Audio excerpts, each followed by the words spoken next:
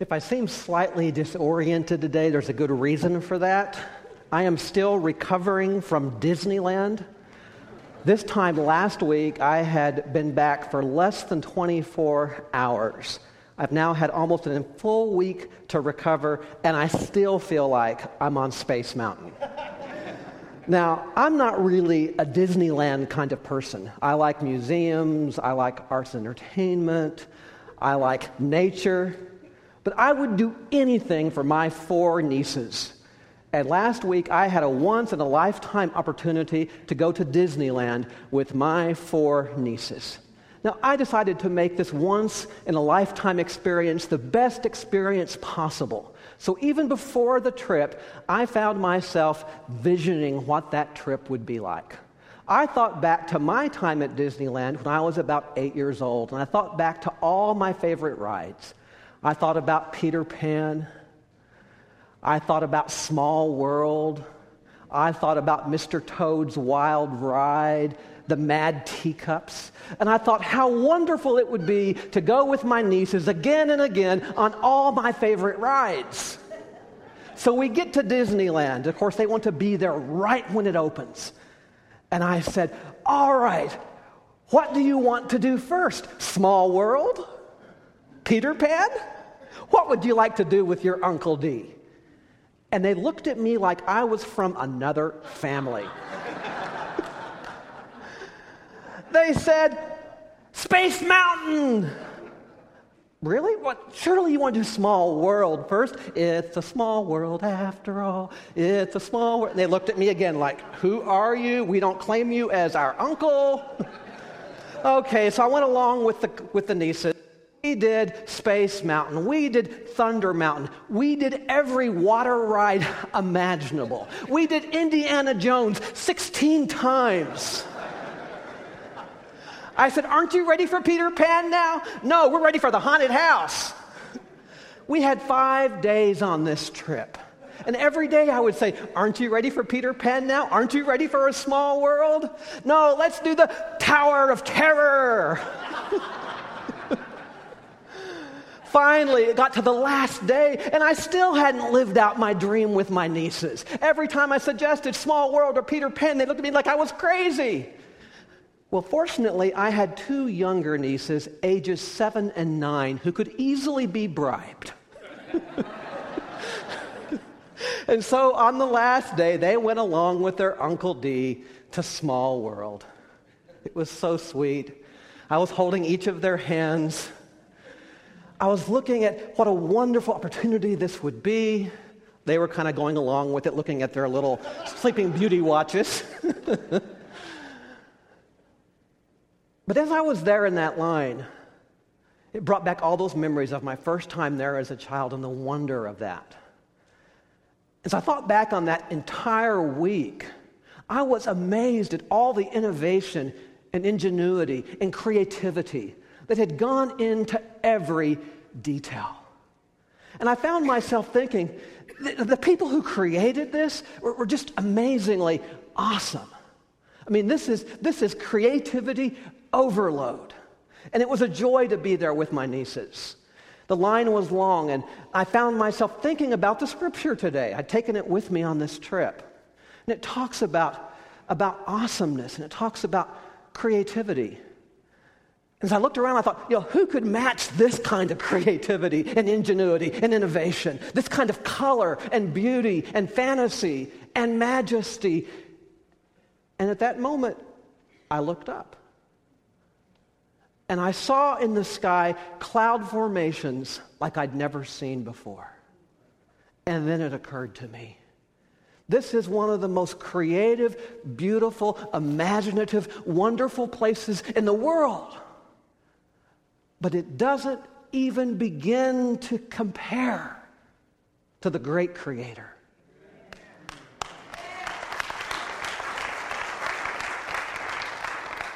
The great innovator. And suddenly, it's a small world. Didn't seem so true. Suddenly it was, it's a majestic world. It's an amazing world. It's a powerful world. It's an awesome world. God does nothing small. God does creation with grandeur and splendor and majesty and wonderful. And how amazing is that? Right there at that moment, looking up, realizing that you didn't have to go anywhere for that kind of cloud formation. You can experience it anywhere from Houston to London to the Midwest. All you have to do is look up. And it's a grand, amazing, powerful world. Look up. You know, it's easy to praise God when you're surrounded by nieces and beauty and you're having a good time. But I was challenged to look deeper at the psalm before you today, Psalm 104, 1 through 5. A psalm that calls us to look up. But here's the rub. This psalm was not written by someone sitting in Disneyland looking at all the color and all the beauty. This psalm was not written by someone having a cup of coffee at Starbucks and enjoying a good time. This psalm was not written by someone enjoying the romance of a wonderful relationship. In fact, this psalm teaches us about praise because this psalm was written by some people who were incredibly afraid. And in fact, that's what's going on in this scripture. One of the verses refers to the ocean. You need to understand that when this scripture was written, the people were very afraid of the ocean. The ocean represented fear to the people of Israel. At that time, they could still believe that monsters and demons came from the ocean. They weren't sure what was there. And they lived right next to that. They could not imagine the ocean being a safe place. The ocean represented fear and vulnerability.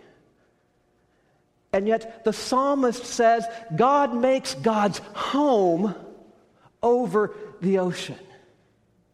In fact, the most dangerous, scary place is a place that somehow God makes hospitable. How amazing is that? The scripture also gives descriptions of chariots. Again, this was not the image that we have of chariot races from Ben-Hur. Chariots represented an amazing threat. Chariots represented conquering nations. Again, another frightful image. So what this psalm is doing, it's redefining praise for us. What it's saying is that beautiful flowers and majestic mountains and safe, quiet places are not the only things that point us to the majesty and wonder of God. In fact, real praise happens in the scariest, most frightful moments. It's the dangerous things that point us to who God really is. Real praise is praising God and being drawn into God's creativity and God's power, even when it seems we can't get there because we are so afraid. Listen to this scripture again from a slightly different translation. This is from the Message. God, my God, how great you are. You are beautifully, gloriously robed. You are dressed up in sunshine, and all heaven is stretched out for your tent. You built your home on the ocean deeps, and you made a chariot out of clouds and took off on wind wings.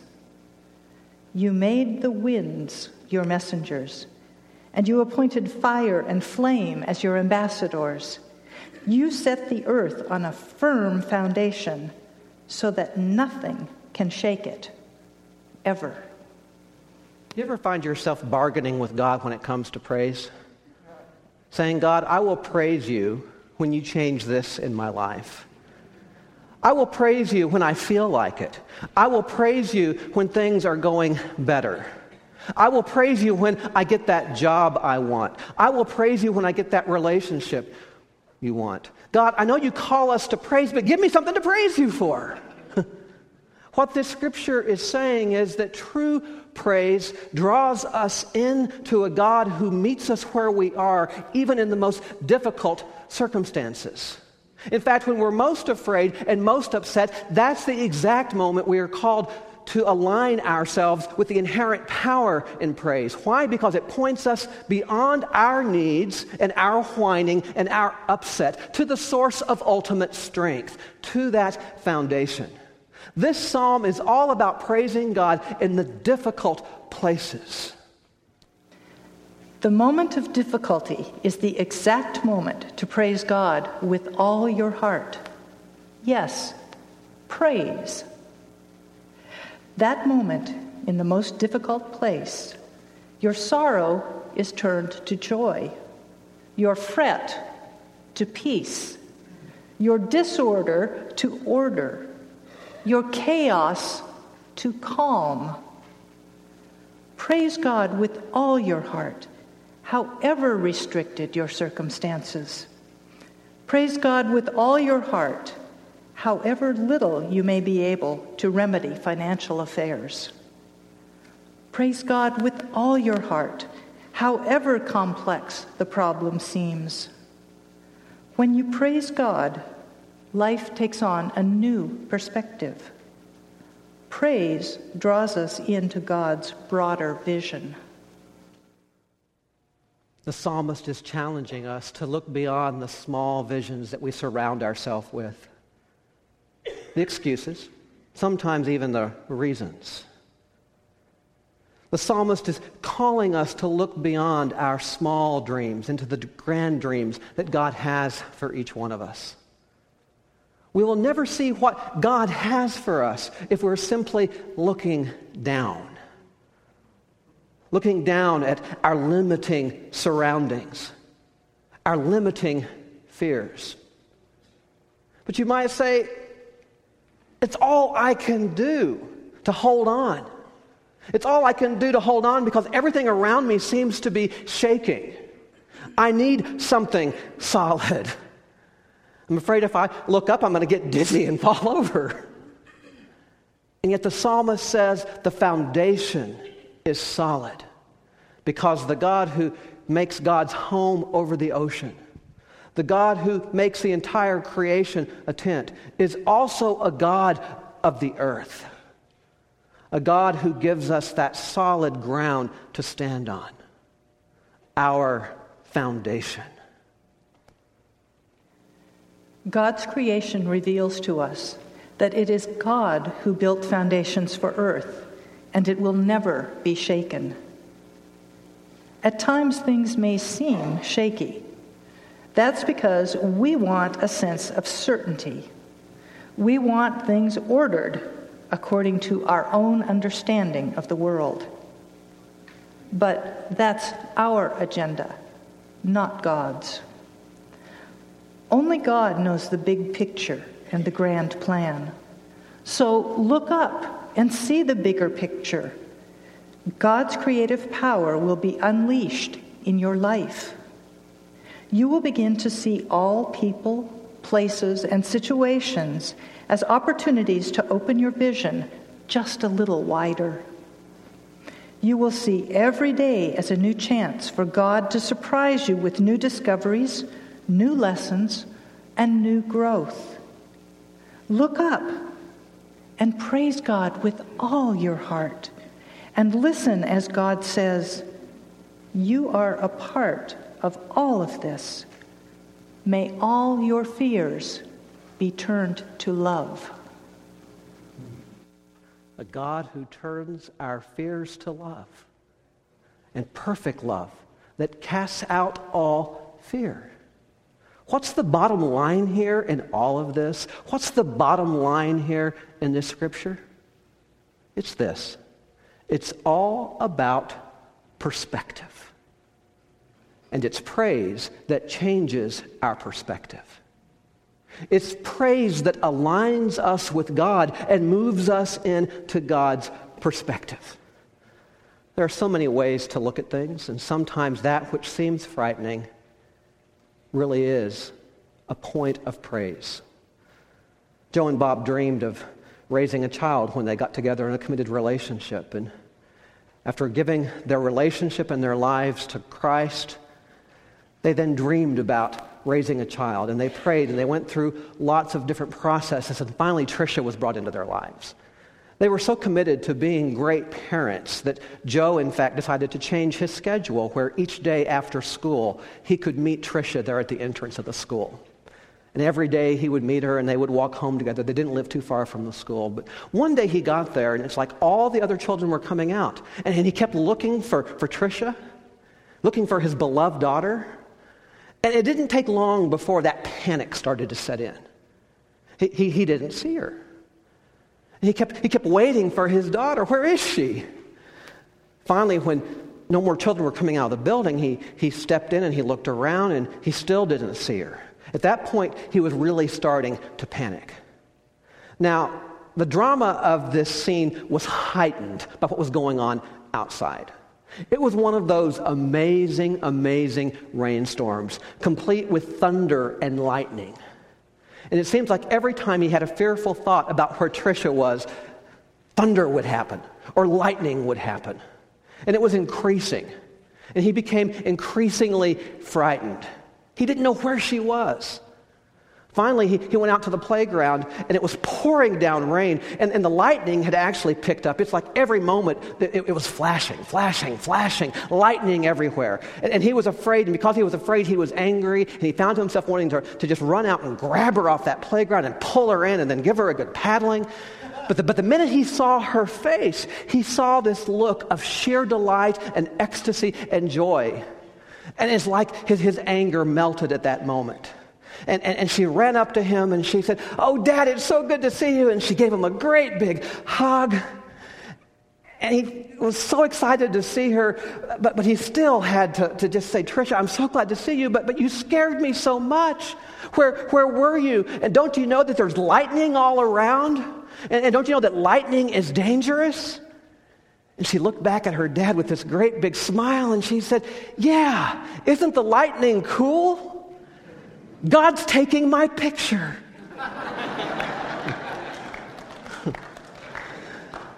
It's all about perspective. And sometimes that which seems most frightening is that which can be most enlightening. If we embrace it and learn from it and take the lesson that's in it for us. Do you have any fears today? Is there a place in your life where the foundations seem to be shaking? The call of Scripture today is to look up and to see that God is present in the dangerous places, in the scary places, in the shaky places. God is ready and God is present. Look up. Amen.